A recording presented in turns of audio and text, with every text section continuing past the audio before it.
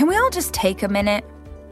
Can we just, what in the actual almighty world just happened?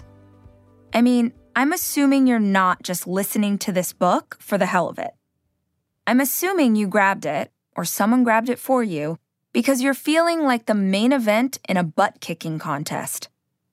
I assume you're here because some part of your world, or maybe the whole of it, got turned inside out and you're trying to find your way back.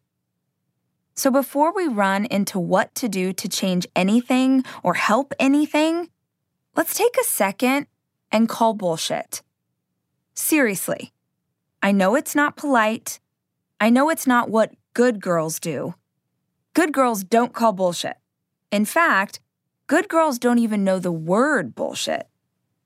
It seems everyone would prefer that when we're hurt or scared or uncertain, that we don't bother anyone else with it.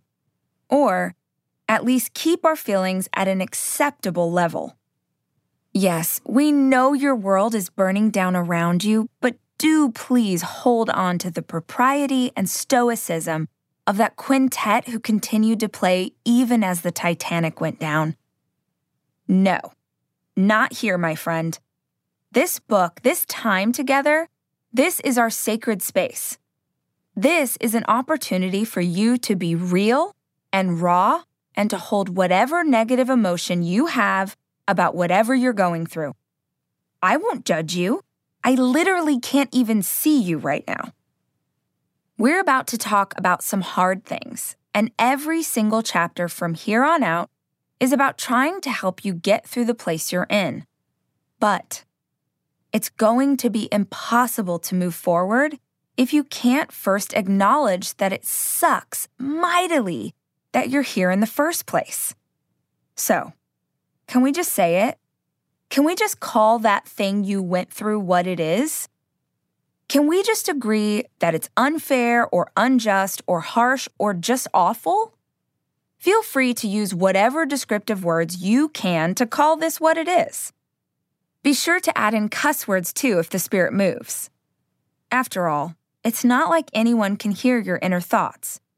It's just me, you, and the reality of that thing you went through. It's the fucking worst. Yep, I said it. 2 cuss words in play, and it's not even chapter 1. But you know what? So what? Right now, in this exact moment in my life, I'm so sick of the words I'm sorry, I could punch something. When my brother committed suicide, everyone was sorry. When we lost those twin babies we had loved and hoped to make part of our family, everyone was sorry. When my marriage ended, everyone was sorry. I appreciate the sentiment and the prayers and the well wishes, but here's something only people who have gone through hard things understand. Other people being sorry only adds to your pain.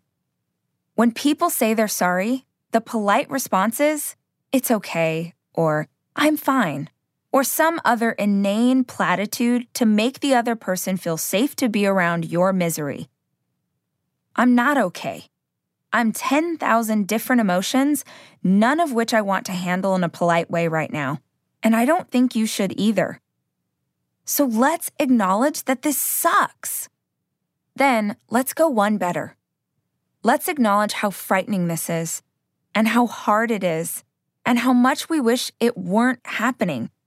And let's allow ourselves to be deeply disappointed by the unfairness of it all. Oh, I'm sure you've had all kinds of feelings about the state that you're in. But when crisis happens, the emotions that swirl to the top are big and violent in their consumption of us. Disappointment seems a small word and feeling by comparison. But at its core, what it means is that someone or something has failed to live up to your hopes or expectations. Maybe your partner disappointed you. Maybe your child disappointed you. Maybe the economy came crashing down just when you were starting to make strides in your finances, and it's disappointed you. Maybe life disappointed you because what you hoped for and dreamed of feels impossible because of loss. Maybe all of this feels like just another disappointment in a string of many. And maybe, if you can allow yourself to be honest about what it feels like for you, instead of pretending that you're strong enough to ignore the negative emotions, you'll actually be able to overcome them and move forward. Have you ever painted old cabinets? I know, I'm terrible at transitions, but just go with me for a minute. Imagine that you've just bought a little bungalow in the suburbs of your favorite city. If it's LA, that bungalow costs you a cool $1 million. If it's Minneapolis, you got it for $153,000 using your used Honda Civic as a down payment. Either way, imagine that the bathroom in your new little bungalow is a hideously shiny avocado green. And for clarity, this is not freshly cut avocado green. This is that weird poopy green color that avocado turns when it's gotten more than 6 minutes of access to oxygen. You're so excited about your new home, but the poopy green avocado bathroom is the first thing you want to change. You think it'll be easy. You think you just need to pick out a fabulous new color to spread over the top of that offending shade of rotting produce. So, you go get all your supplies and you turn on some music, and putrid avocado gives way to the fresh off-white of Swiss coffee with each glide of your roller brush. You're so proud of yourself. You covered up that offending shade with something that's much more appropriate, much more you. Every time you walk by your darling little bathroom the color of a newly laid egg, you feel deeply satisfied with yourself.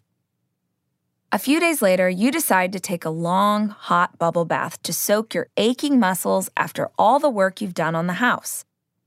You get the water to the perfect bath temperature, hot enough to turn your whole body lobster red, and then you slide down and lie there long enough that your fingers and toes are shriveled until the prints could no longer incriminate you in a crime scene. As you stand to get out of the tub, you gasp in horror when you see it. All around your newly decorated bathroom, that fresh coat of paint is bubbling up. Your walls have the complexion of an 8th grader in the throes of puberty. What on earth?